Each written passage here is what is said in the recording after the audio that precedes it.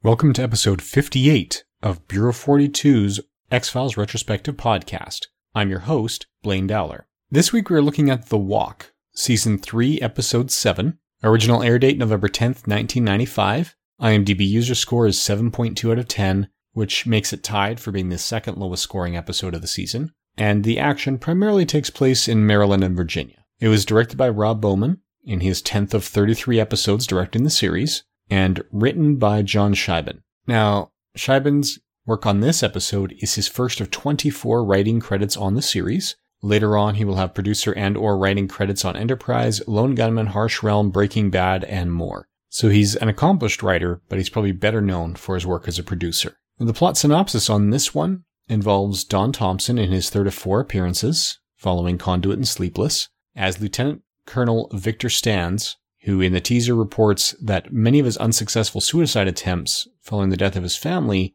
have been prevented by some supernatural entity. Following the teaser, when he's investigated by Mulder and Scully, Scully concludes that he's suffering from classic PTSD, but Mulder thinks that no, maybe there is someone there. And as they dig into it, they discover other officers with similar stories. Scully sees this as a cover-up, which definitely warrants investigation. Mulder sees it as a series of killings targeted by something with a supernatural element. So, while they do agree that an investigation is necessary, they disagree on why that is. Now, in a lot of cases, we're talking about people who've lost family members in home fires. The soldier in question's had unsuccessful suicides, again claiming that something supernatural or someone supernatural is preventing their deaths to keep them suffering. Now, as we learn more about the hospital in Maryland, we learn that it includes an orderly Roach, played by Willie Garson in the first of 2 appearances on The X-Files. Garson is known for Groundhog Day, Being John Malkovich, Something About Mary, and more. We learn that he's been stealing mail from the victims of these attacks,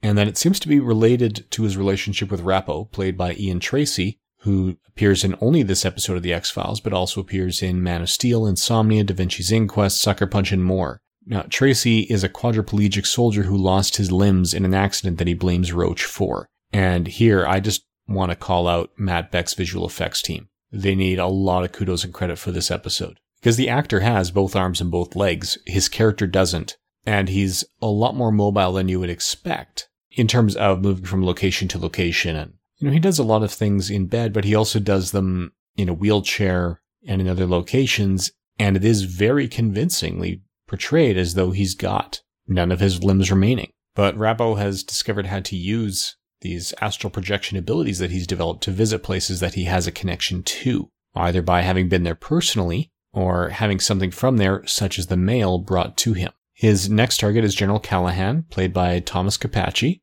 Capacci appears only in this episode of The X-Files, but he has a lot of other credits to his name, including No Country for Old Men, Catch Me If You Can, Stigmata, Leaving Las Vegas, Star Trek's Murder, She Wrote. So again, certainly a working, respectable, and accomplished actor, as The X-Files is consistently getting for their guest stars. And a lot of that comes with Ian Tracy in this one.